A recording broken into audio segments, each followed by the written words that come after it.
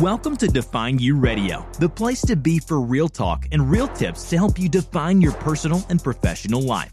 Class is in session with your host, the Southern Belle of Bold, Valencia Griffin Wallace. Pens and papers ready. Class is now in session.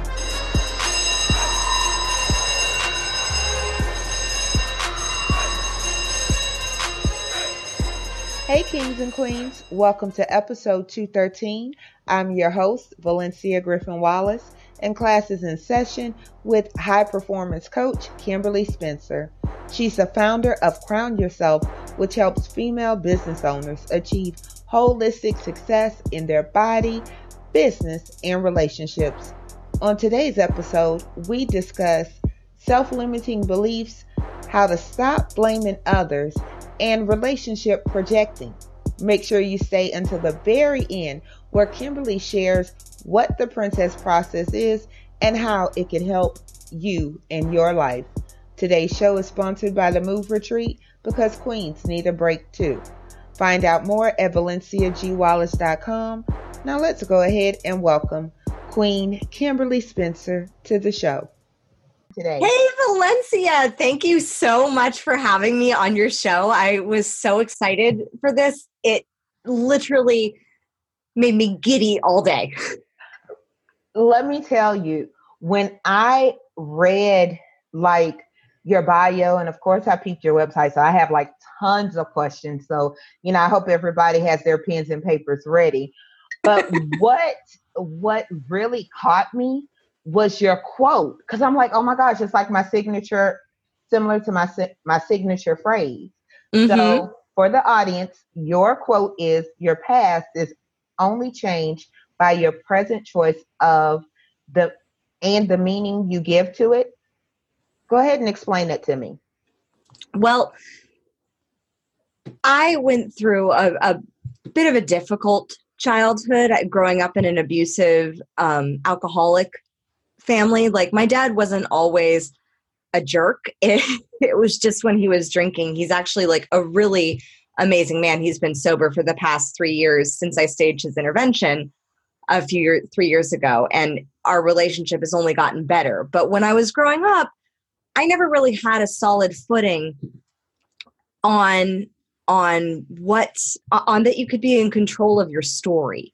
And one of the things that I saw was a lot of victimhood going down with past stories being repeated. And I modeled that same behavior growing up, where I developed a 10-year battle with bulimia and with an eating disorder. And it really centered around a deeper story of self-worth, of being enough, and I think a lot of kids who grow up in an addict household are struggling with those deeper limiting beliefs. And the root of it was because I was stuck in this past story of blaming my dad for all of my circumstances. And it wasn't until I stepped up and took ownership of my life and my story that I was able to move on and forgive and create an incredible life for myself that is filled with joy and healthy, vibrant relationships and energy that's positive and surrounded by amazing people like yourself, and just the community that I've been able to build with my clients and with Crown Yourself and being able to touch those lives. It would have never come had I been stuck in that past story of blame and shame around my past, where I had to take ownership for my actions, because it was never my dad shoving my finger down my throat. It was me. And it never was my dad choosing my really piss poor choices in boyfriends when I was younger. He very severely didn't like a few of them. But those were me. Those were my choices. And I had to own those past choices and forgive myself, and then forgive the other people as well, in order to be able to create this space to have the amazing marriage that I have now with my husband, to be able to have a child and not be surrounded by all these fears of, when because one of the top questions I was asked by my clients when I was pregnant was, oh my God, aren't you scared of like that you're not going to lose the baby weight? And I had been 10 years out of having an eating disorder by then. So the fear of gaining or losing weight, it doesn't affect me at all. I'm just like, oh, really? Yeah. I remember when I used to have those, but I don't have those fears anymore. And so it was just like, no, of course I'm going to lose it. No problem. But it was amazing when I was working with these women who were struggling with their body image issues and struggling with these past stories of like, oh, every time I try to lose weight, I never lose it, or I gain it right back. And all those past stories, all of those things are all just stories that we repeat to ourselves, and they become beliefs. And thus, if you repeat them enough, they can become a core belief to where you're fighting against that belief in all that you do in order to get to your goals. And so it makes it a very hard uphill battle. Whereas what I do now as a coach is I am able to come in and kind of clean up those messes of those beliefs that are holding you back from really what you want to accomplish in this world. Wow, wow, and wow. And it's your mom. Your mom was in the picture. How was your mom, and how did she deal with your dad's addiction? Well, they're still married. Like they're going on 50 years married. Yeah, my mom also, when I staged my dad's intervention back in 2016, my mom also went to codependency addiction. And it has been amazing watching their relationship transform. And that's why I am of the belief that you are never, ever too old to radically change your life. Like, you are never too old. And what's amazing was, even with my dad's addiction, he always had his parameters and his rules, which was according to his story, where he grew up very poor, and that he never wanted to have that same level of poverty. And so he was able to build a multi-million-dollar business with multiple addictions over the course of 30 years. So when I was calling rehab homes and things like that, they all would tell me things like, oh, well, your dad has to have a job, or he has to, he has to be working. And I was like, actually, he owns a multi-million-dollar company. And they were like, what? And it was astounding, because my mom, of course, was pivotal and integral into them building that business together. And in some ways she held it together. And then in some ways, when she was incapacitated or got injured or something like that happened, my dad would step up. It really took this intervention that I staged that changed his life. And he thanks me to this day for doing that, because he had never been called to that level of accountability. And I could only imagine having the things that were said out of love and kindness and compassion. Like, I would have never been able to do it had I been stuck in my own past story of blame. Because what does blame do? It creates defensiveness. So immediately when you're blaming somebody, you did this to me, you did this, it immediately creates that massive level of defensiveness, and it enhances the other person's shame, guilt, anger, and all those negative emotions. So the only way to combat that is with love, compassion, empathy, while also holding strong boundaries. Like, my husband and I were very, very firm that this behavior would not be tolerated at all around our family. Like, we were very, very clear. And after I staged the intervention, my dad and I didn't speak for about 6 months. We parted ways, and I knew that he would have to go through his healing, because one of the things that happens when you're recovering from an addiction and you no longer are using the substance or the thing, whether it's food or drugs or alcohol or whatever it is, when you're no longer using that thing, suddenly everything that thing was a crutch for becomes really apparent.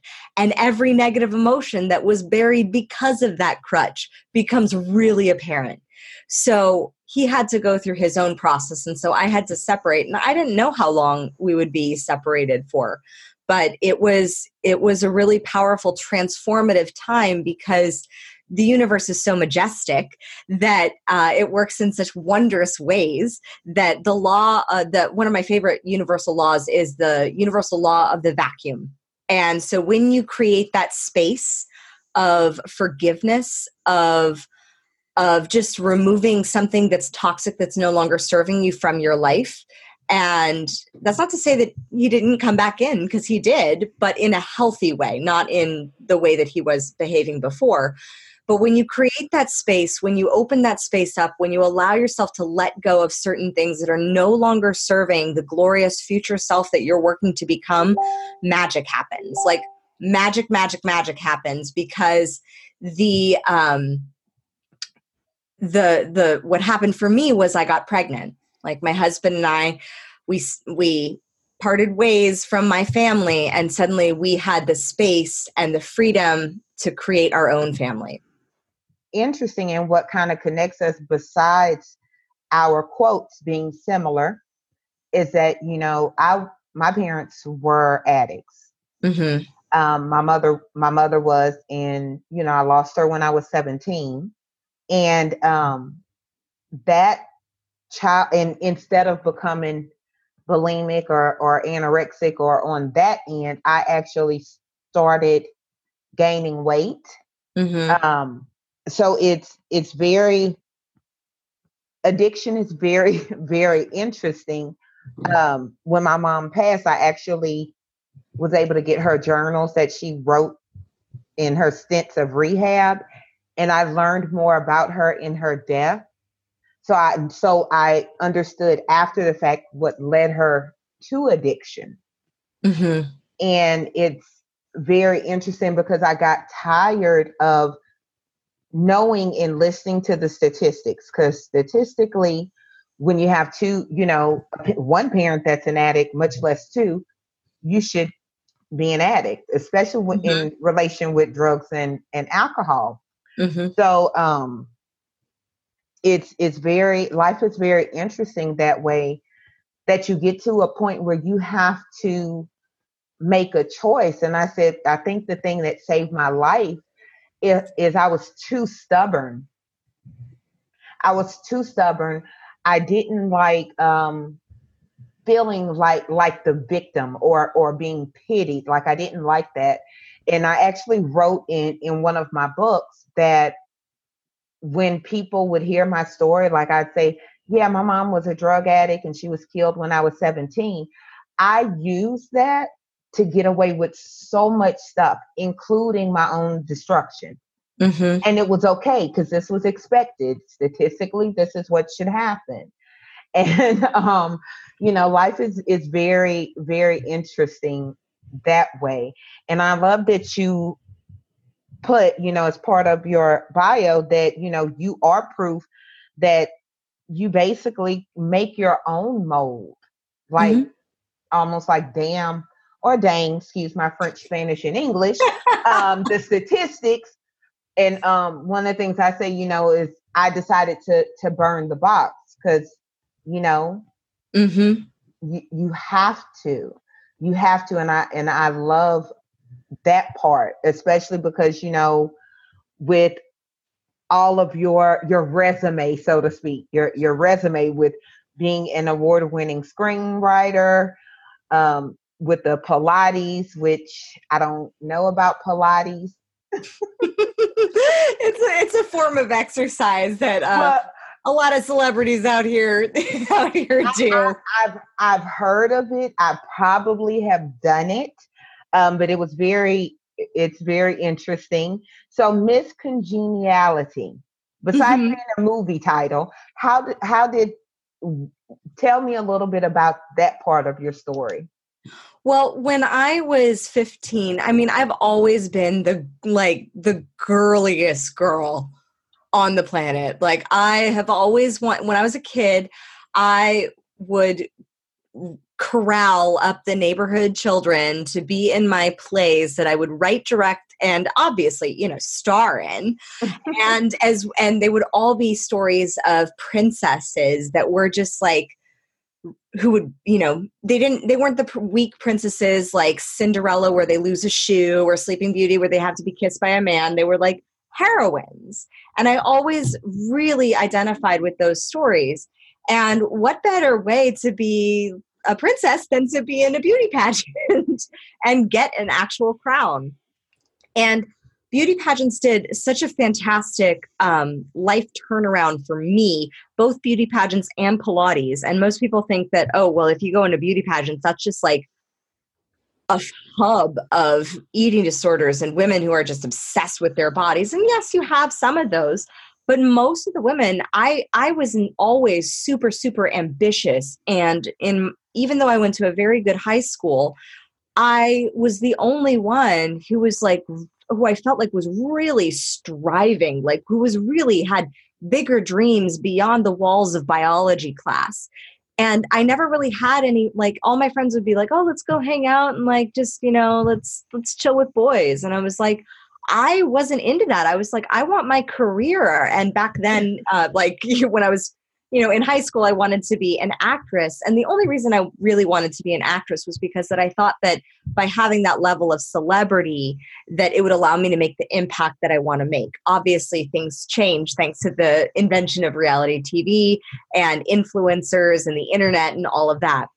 So beauty pageants, what they did for me was I found this community of ambitious, beautiful, smart women who basically were the whole package. They wanted to be wives and mothers and career women and help worthy causes. And they were well-spoken and they had great bodies. And I was like, oh, this is my crew. Like this is the people that I want to hang with them.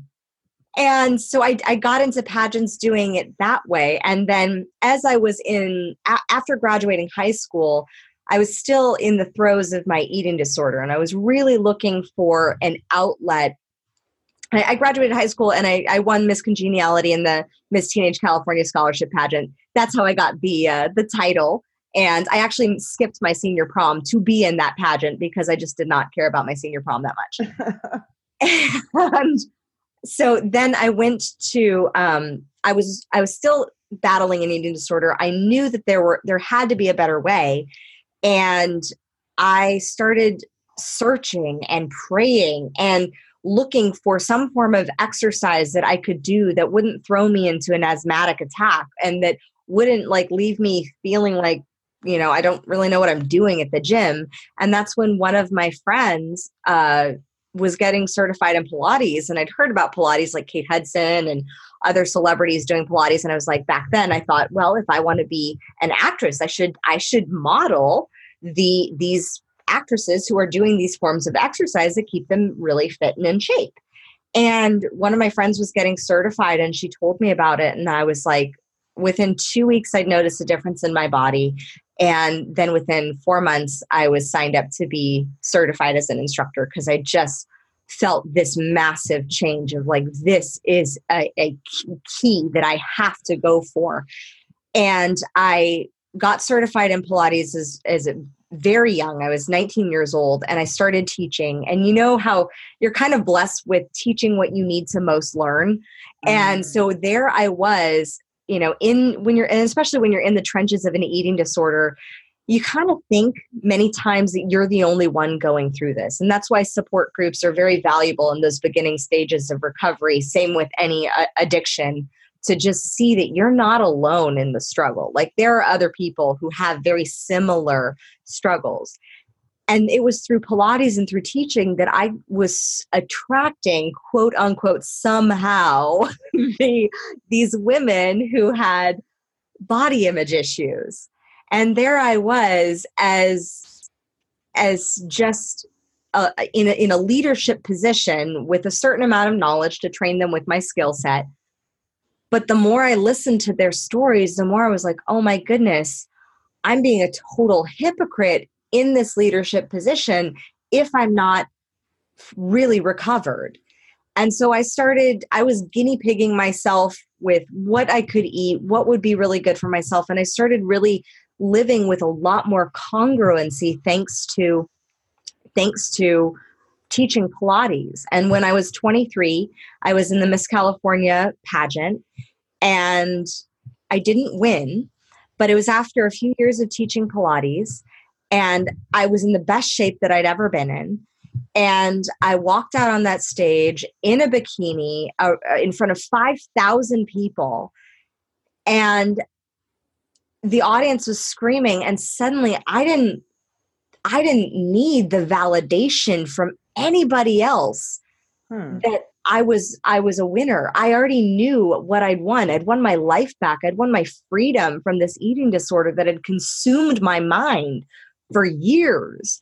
And that was when I realized that I had crowned myself. Love it. Love it. Do you feel like social media do you think women have more body image issues now versus when you started?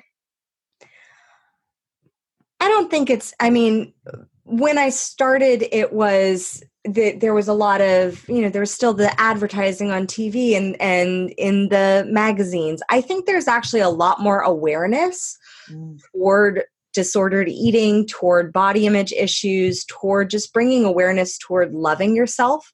And I do also think that there is a scale, not like an actual scale, but I do think there is a balance between totally loving yourself as you are, and then also looking at, are you really living congruently with healthy habits like that love you back?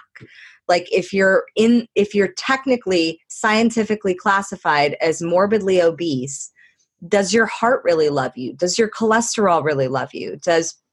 Do your organs really love you being at that weight? Like, yes, you may love you for being you, but is your body loving you back with proper functioning? That's good.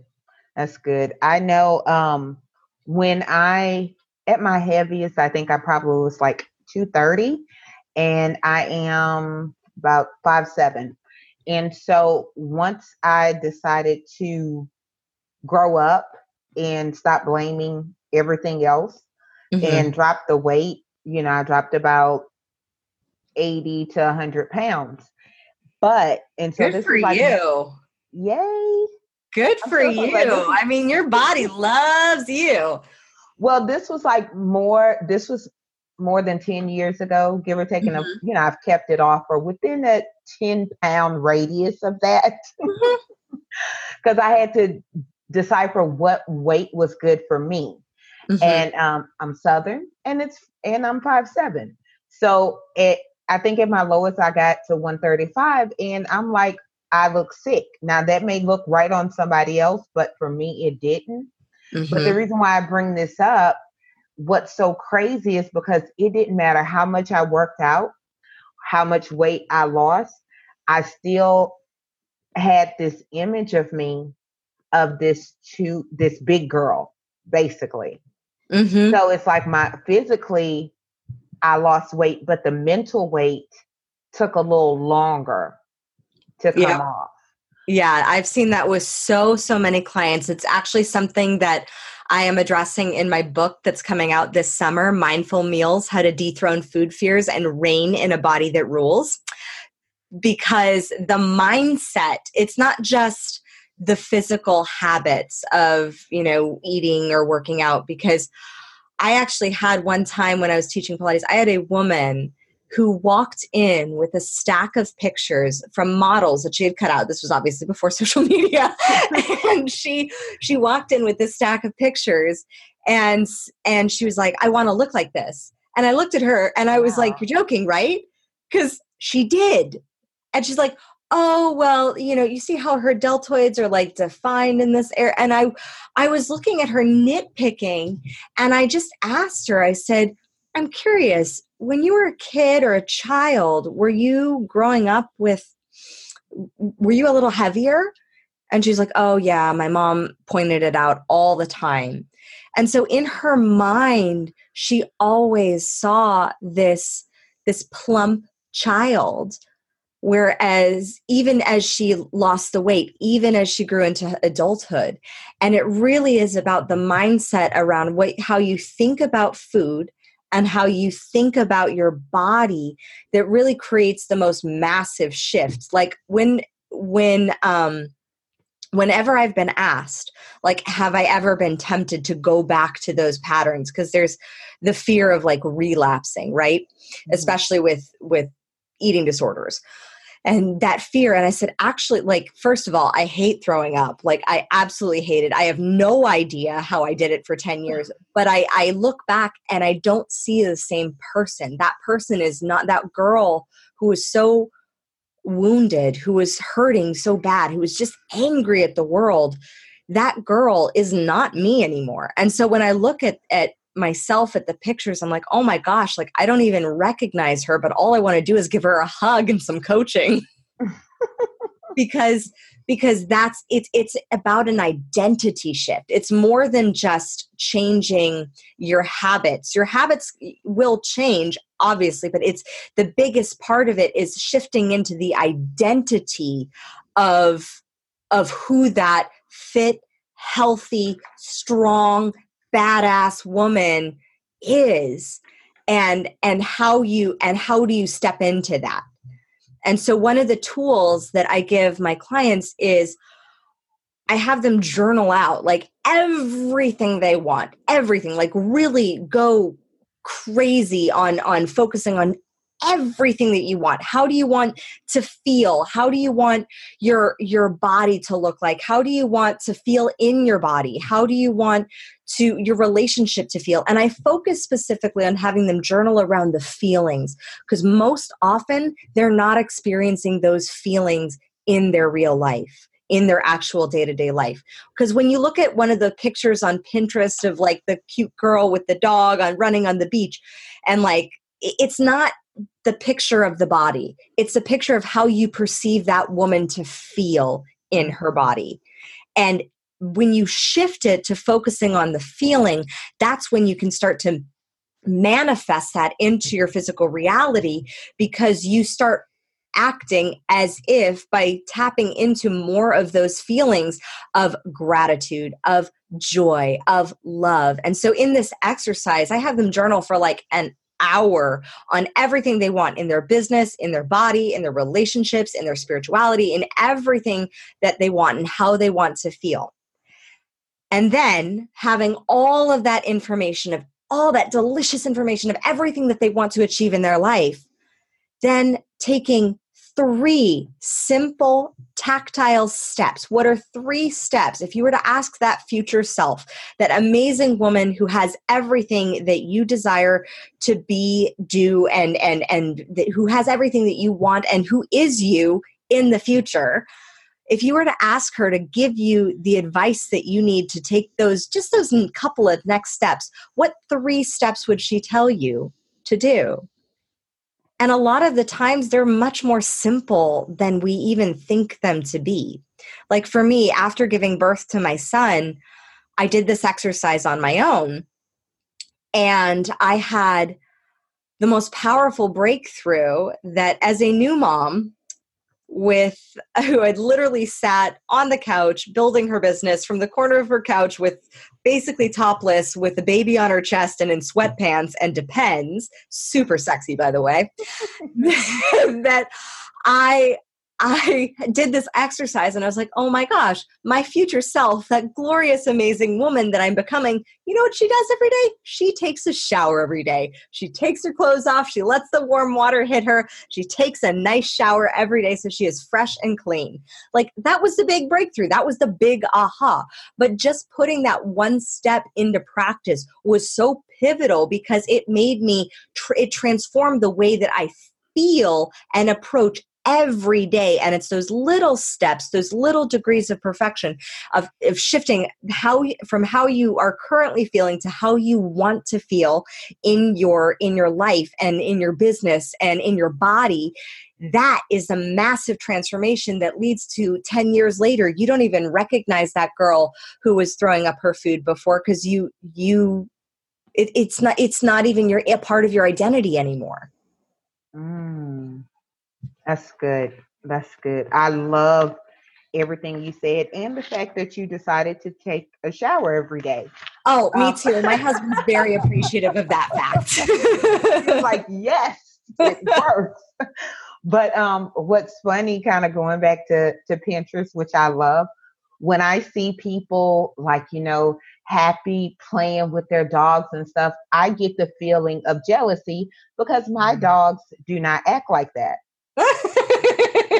And so there will never be any playing on the beach days or even walking them at the same time. And I'm like, gosh, how does that happen? Like, how do because these dogs are unruly. Just had to throw that out there because that's the first thing that came to my mind. Like, yes, I know, the feelings you get when you see people like so happy and their life seems all together. And I'm like, Lord, I can't even get my animals under control. I actually had a client who was struggling with that because she was like, really? she is a new fur mama. She was so excited to get her dog with her husband. And she was like, oh my gosh, this dog has been running my life. Yeah. And so we brainstormed on some ideas that she could do. And she invested in a dog trainer. And after 6 weeks, it has been a radical transformation as far as her relationship with her dog and her dog not consuming so much of her time.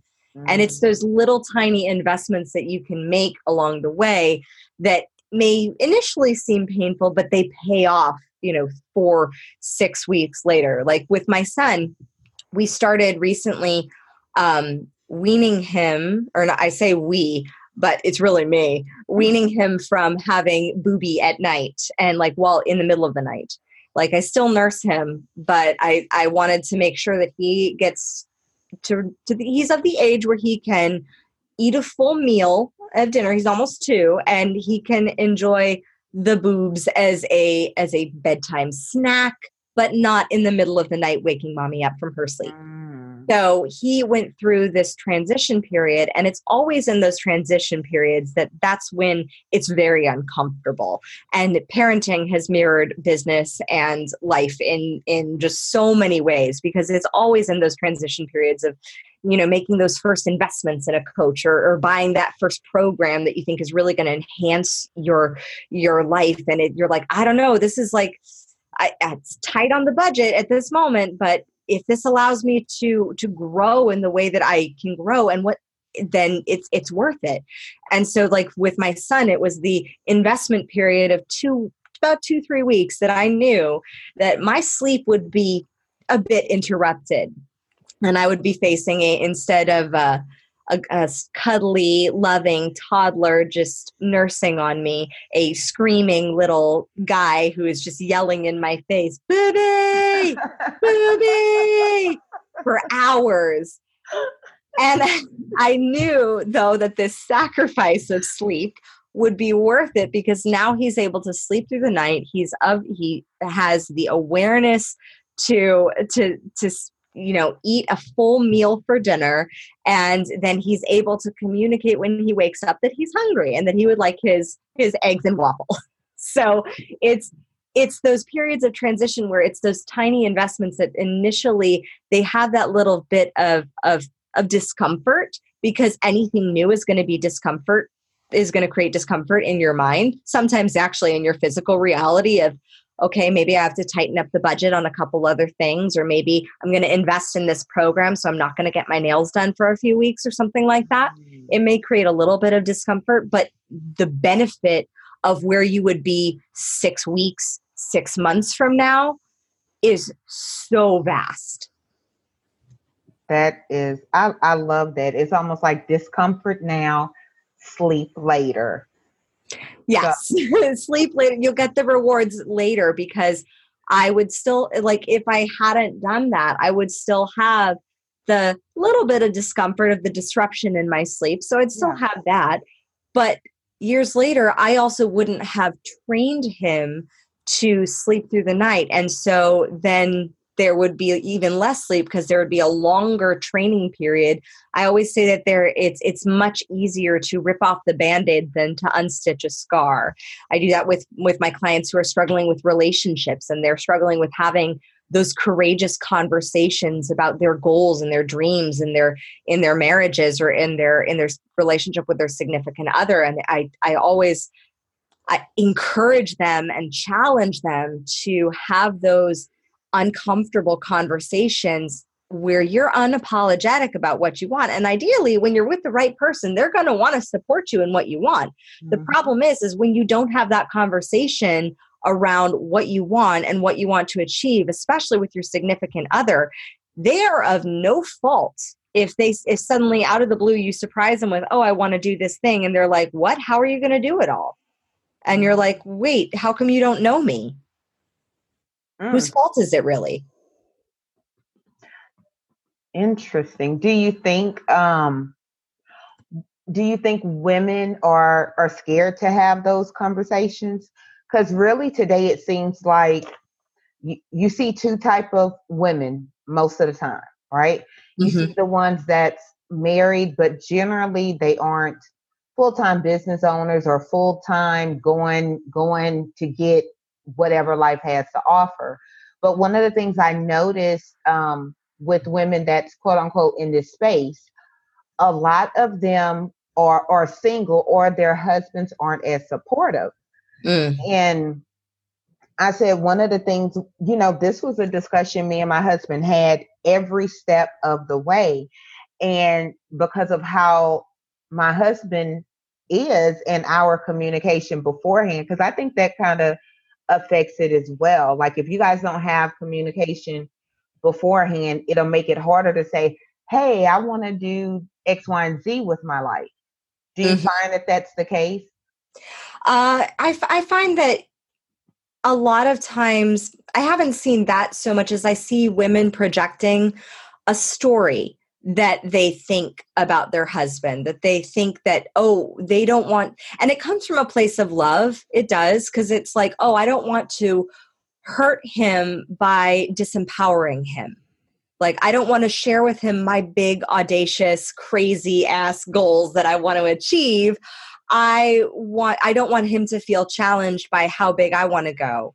And so I think it comes from that place of love, of feeling like, but it's also projecting a story onto your spouse, which is actually a form of disrespecting your spouse's decision-making ability. And I always say, well, your spouse or your partner, they did choose you to marry. So wouldn't that be a good choice? So doesn't that show that they are able to make very good decisions? Right. So, I mean, ideally, yeah. So I totally agree with you, Valencia, about having the communication beforehand. Like I always say that my husband was my experiment in unabashed, brutal honesty. Like the night I met him, I literally manifested him 2 hours prior, where I was and I didn't even know I wasn't expecting to manifest a man or the love of my life. I was expecting to just travel and be authentic AF. Like that was what I wanted. I literally said a prayer as I was driving to this networking event. I said, God, all I want is to be authentic and to travel. Because in my past relationships and in my past marriage, I had hid parts of myself. And I say past marriage, but I really we were married, but I totally pulled a Brittany. We never lived together or combined finances. Romantic Navy story. But it was my fault that he didn't know how big my dreams were. And in my past relationships, and this comes a lot from that lack of self-worth, from that belief that you're not enough.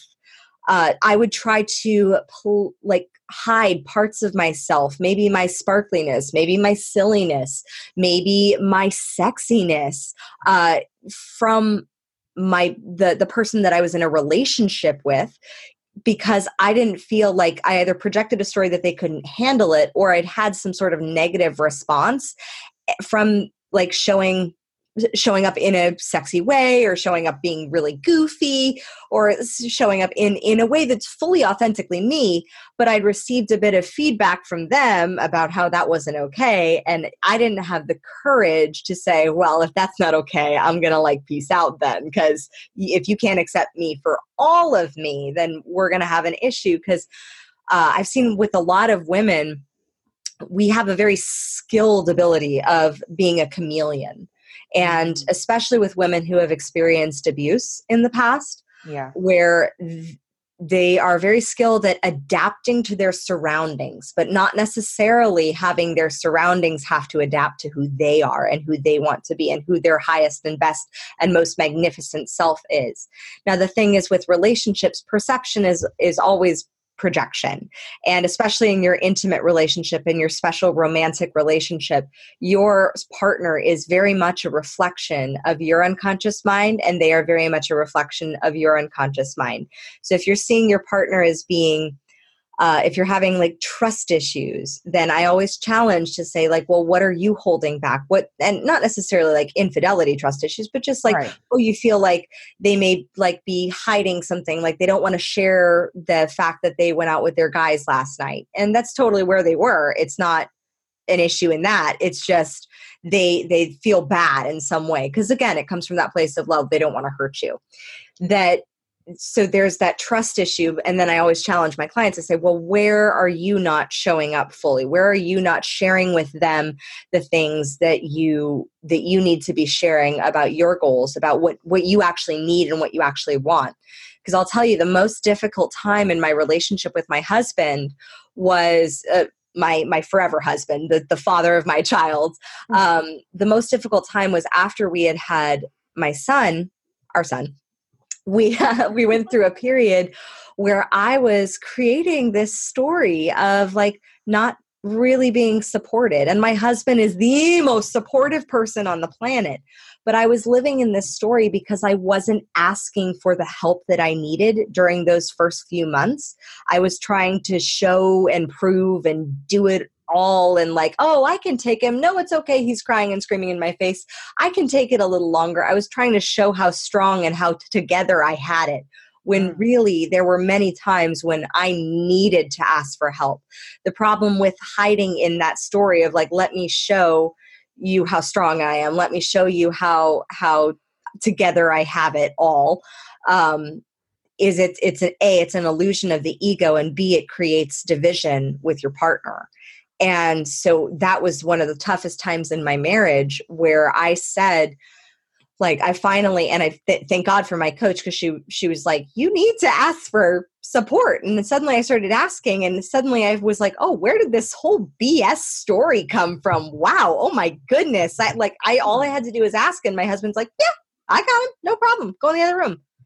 I got him. Go upstairs and work. That's fine.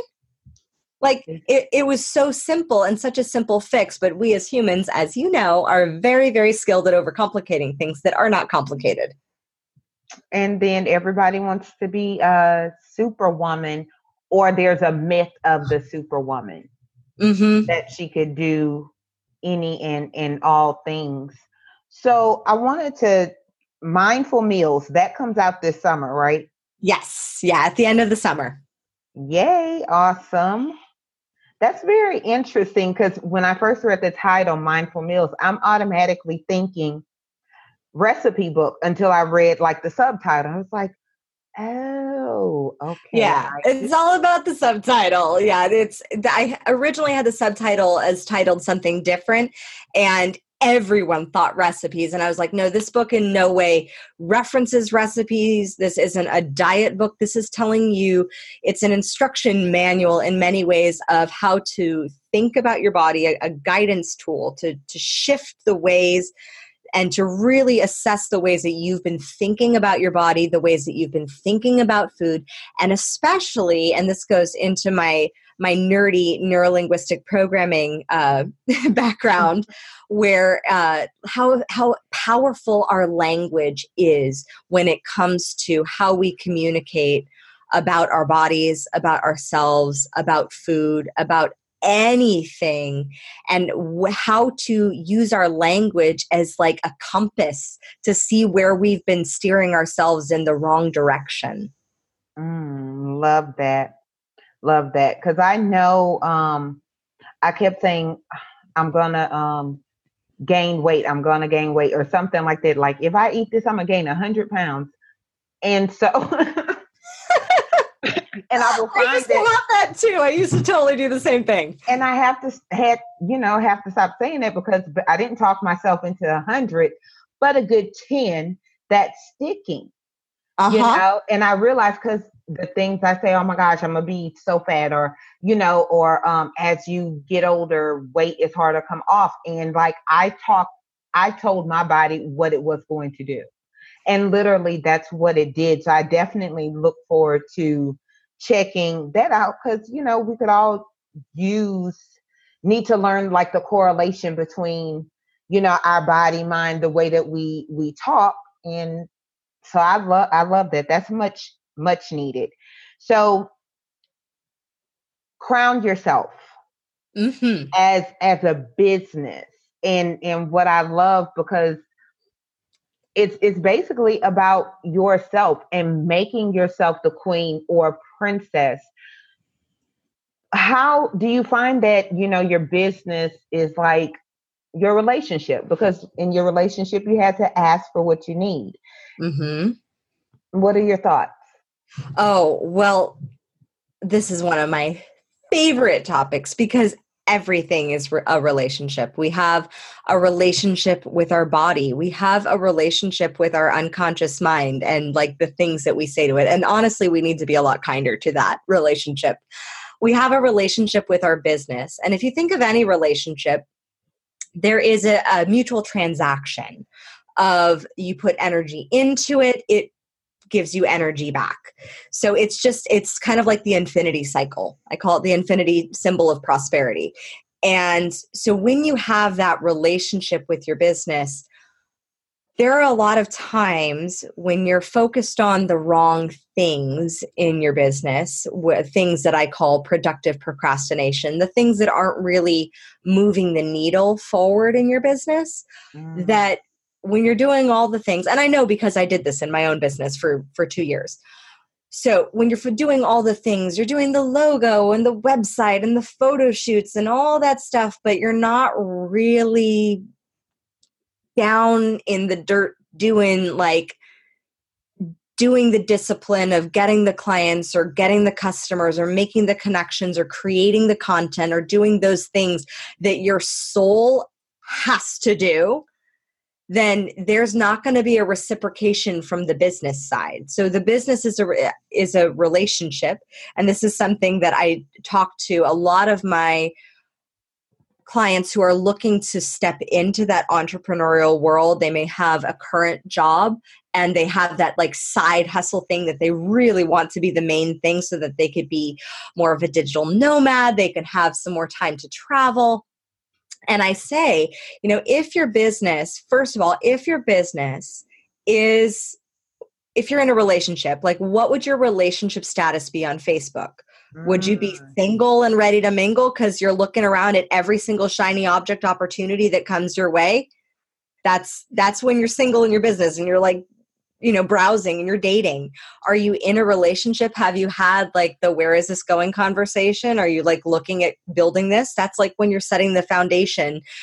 Or have you just kind of been dating in your business? And this is when a lot of my clients come to me when they've been dating in their business, but they've been also kind of just allowing for their foot to be like they've never had that where is this going conversation, that like, let's get real, like, let's really assess where this is going.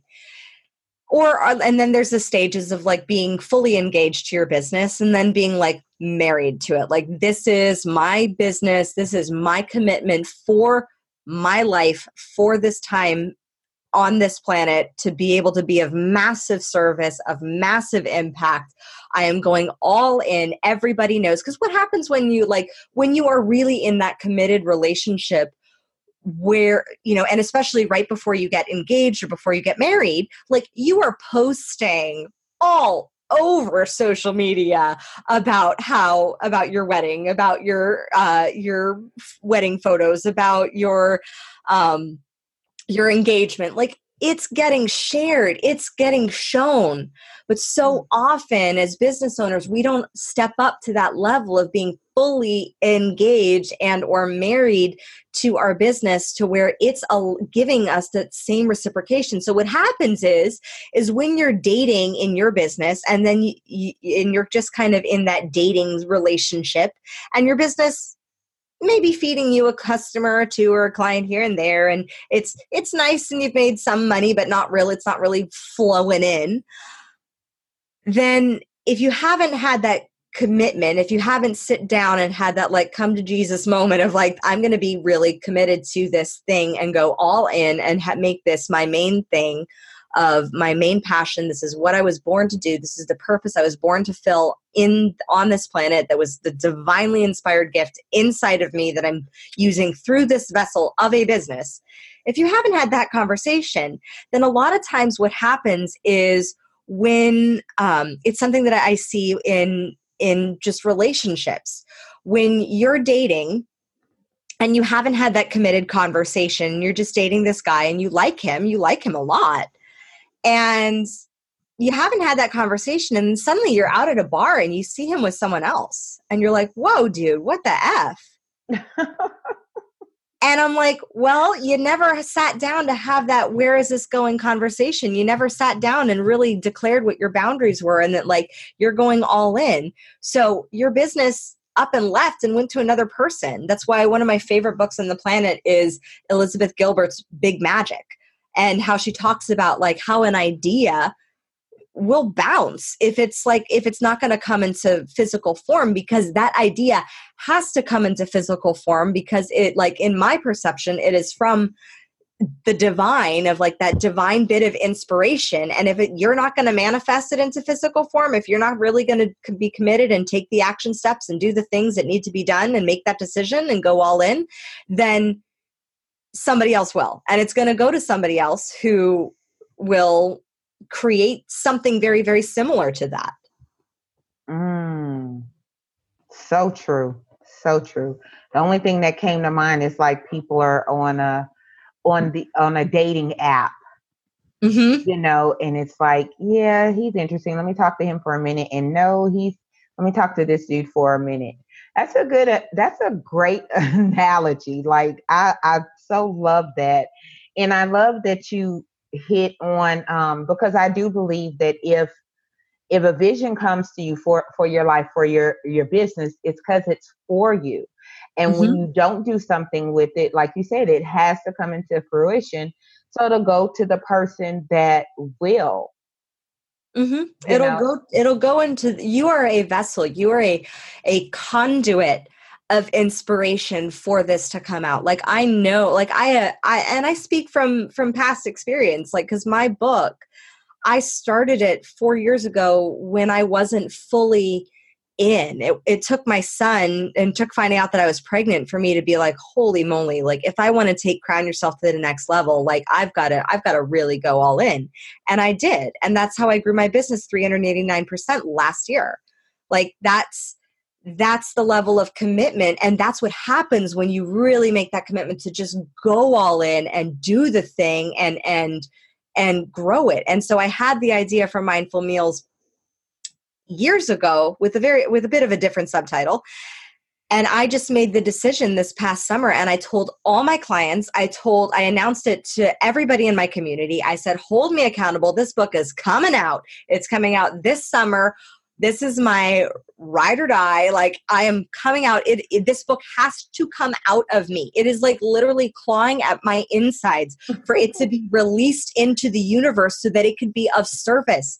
Because that's the biggest thing, is that it's actually selfish if you put your gift, if you put your book idea, if you put your project, if you put your business, if you put anything that you want to create in this world and you put it up on that pedestal of perfectionism, then what happens is the more you focus on it being on a pedestal, the higher the pedestal goes, and the easier it is for it to drop into somebody else's lap as a different conduit, because it's not safe on that pedestal. Like it's not safe in the perfectionism of your mind. You have to go through you have to go through that emotional labor for it to come into physical reality. Like, and I don't believe in thinking of labor as like the screaming, what you see on TV sort of analogy. I see labor as just work. Like, let's just remove the hard from it and just do the work. Love that. Love that. The princess process. What the heck? That's all I could think of when I said princess process. Tell me about it, Kim. So the princess process is my gift to those entrepreneurs who are in the side hustle phase. They may have another job. They may be living off of savings and wanting to invest in their business. They know they need a coach. They know they need some guidance, but they don't really have the thousands of dollars to drop on private coaching. And so that's why I created the Princess Process, which is a $99 a month membership program where you get weekly coaching and content from me on building your business. And we base the needs of the trainings off of the collective, off of what the group is needing. So like couple weeks ago, my group was needing productivity. They were needing some tools and some skill sets to just add in a little bit of automation into their businesses so that they could make those small tweaks. I had one client, she just got 3 new clients and onboarded 3 new clients in just the month that she's been a member because she started implementing the ideas, the tools, the tactics, the trainings, and going all in. And that is what the membership is for. It is for the women who want to go all in, they're ready to commit, and they know that they deserve to make a greater impact and a greater income, because you can't grow your impact without the income. And you need that money in order to support your mission, as my mentor Brendan Bouchard says. So you have to have the money behind you. You have to have that sit down conversation of the like, where is this going? The ability to say, I really am going to go all in. I'm going to go into a membership program. I'm going to commit to this being a decision and to me joining a community of fellow entrepreneurs. I do have a few men in there who are totally fine with being called princesses. So it's not just for women, but for those who are ready to really grow their business and nurture it from a place of love and support. And what I do is, over the course of however long you want to retain your membership, we go over mindset, skill set, training, building your systems, building your marketing, building your sales, building your brand, so that, and we cycle through those 6 pillars every single week. We focus on one pillar every week, so it's not all 6 into one week, but we build on one every single week so that you get the training, the skill set, and the coaching that you need so that you can make those minute tweaks from week to week, so that you're not just sitting there waiting like, oh my God, what should I do? I have a website, or I just did a photo shoot. Now where do I put the photos? Like, do I put them up on Instagram? Like, how do I put them up on Instagram? What do I say on Instagram? Like, how do I write copy that converts? How do I set up a landing page? How do I build an email funnel? All of that we go into in the Princess Process to really set you up for massive success, so that you can move from it being that side hustle passion thing into the main thing, into that business that you are engaged to and engaged in, and your customers are engaged in as well. I love that. Now, the Princess and the Bee, your podcast. Yep. I'm not going to ask what the B stands for. Okay. I'm not going to ask, because I have my own ideas. It could be the princess and the beast, the beautiful, but it could be a whole other word. But it is. I have actually never thought of it as that other word. I think really? I know what you're talking about. I actually never have, but I love that idea. But it really, the B stands for the many B's of a woman's life, of babies, bodies, boys, business, bank accounts, belief systems, boldness, badassery. Like all the other B's that I did, like literally when I looked at it, that's the first thing I thought, because that's kind of like the opposite of princess. I was like, okay, well maybe she, I don't know. I do dig that juxtaposition though. Like I really dig that because we all have that sort of that bee in our own minds normally, who is the one who shares her self-doubt with us, who shares her fears. And we're like, okay, really, shut up, ego. Okay, shut up, ego. Shut up, ego. Come on. Come on, you're being a bee. Now there's an episode, and I have a question. Mm-hmm. What is divine compensation? Because I thought that was a very interesting terminology, and people could just read, hear the term and draw their own conclusion. But I would love to hear from you, what is divine compensation? Well, the law of divine compensation is one of the universal laws. There are many laws of the universe. I happen to be obsessed with learning them at this moment. But the law of divine compensation, it was a book that was also written by Marianne Williamson several years ago.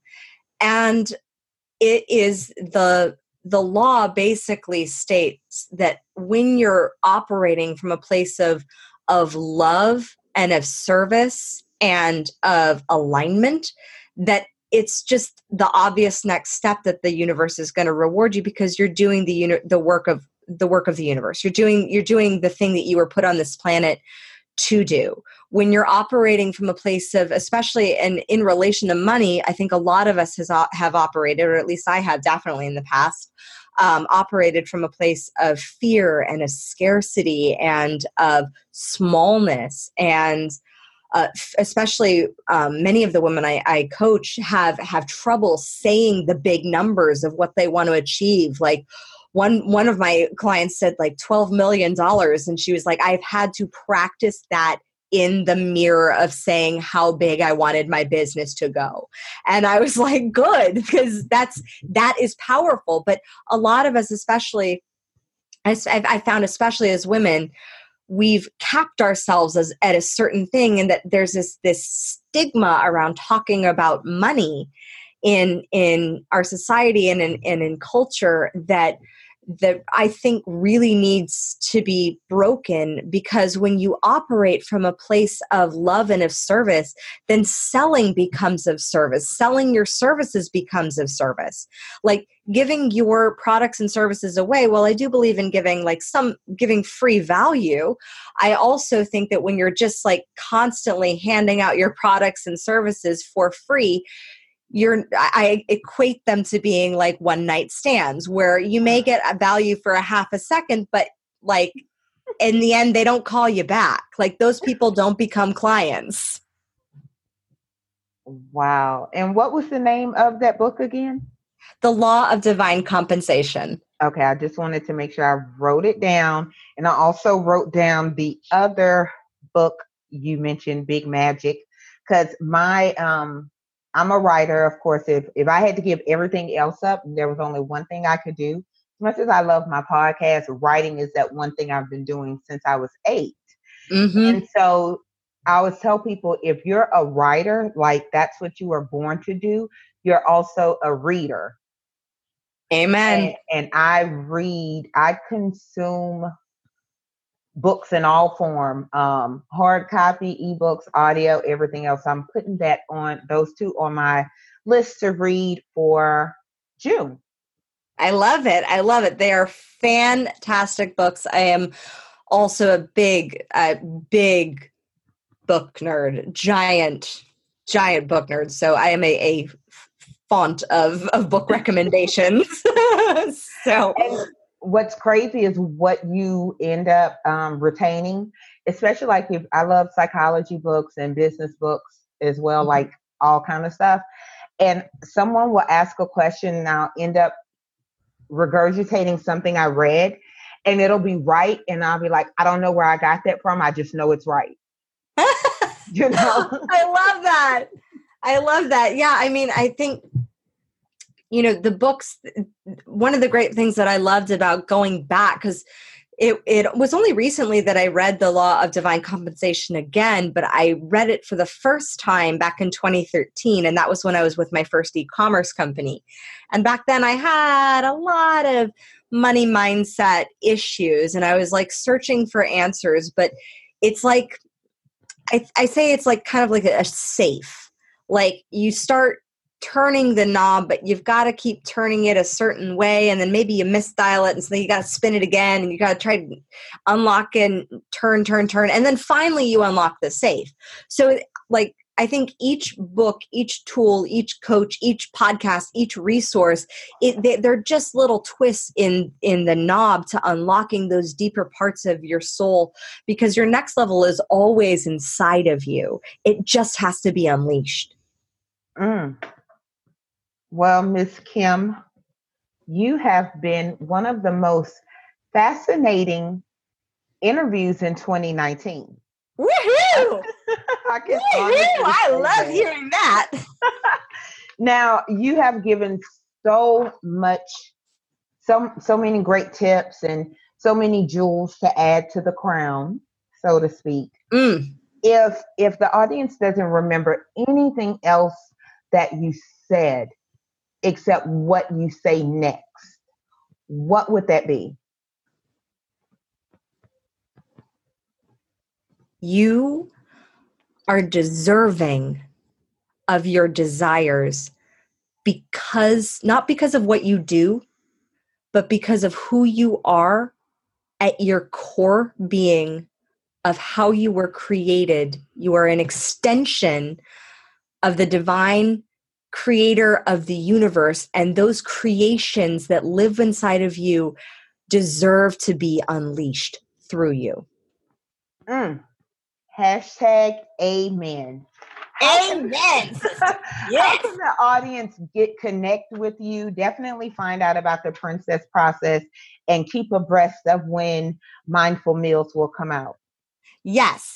We will be doing a pre-launch very soon for Mindful Meals. So I will definitely pass that off to you. And the easiest way is crownyourself.com. You can follow me on Instagram at crownyourselfnow for leadership quotes and inspiration. And you can follow my mompreneur journey on Instagram as well at kimberly.spencer. So if you want to see really adorable pictures of my son and more personal insights from yours truly, that is where it's at. And join my email list, because that's where I share a lot of the news about what's coming up, about the Princess Process, about my book when it's coming out. So jump over to crownyourself.com and sign up for email updates, because you're not going to want to miss what's coming up this year. We've got a really big year ahead, and it's so awesome what's coming that it's gonna knock your crown off and then put it back on straight. I love. Thanks for listening to Define You Radio. Make sure you connect with the show at www.defineyouradio.com.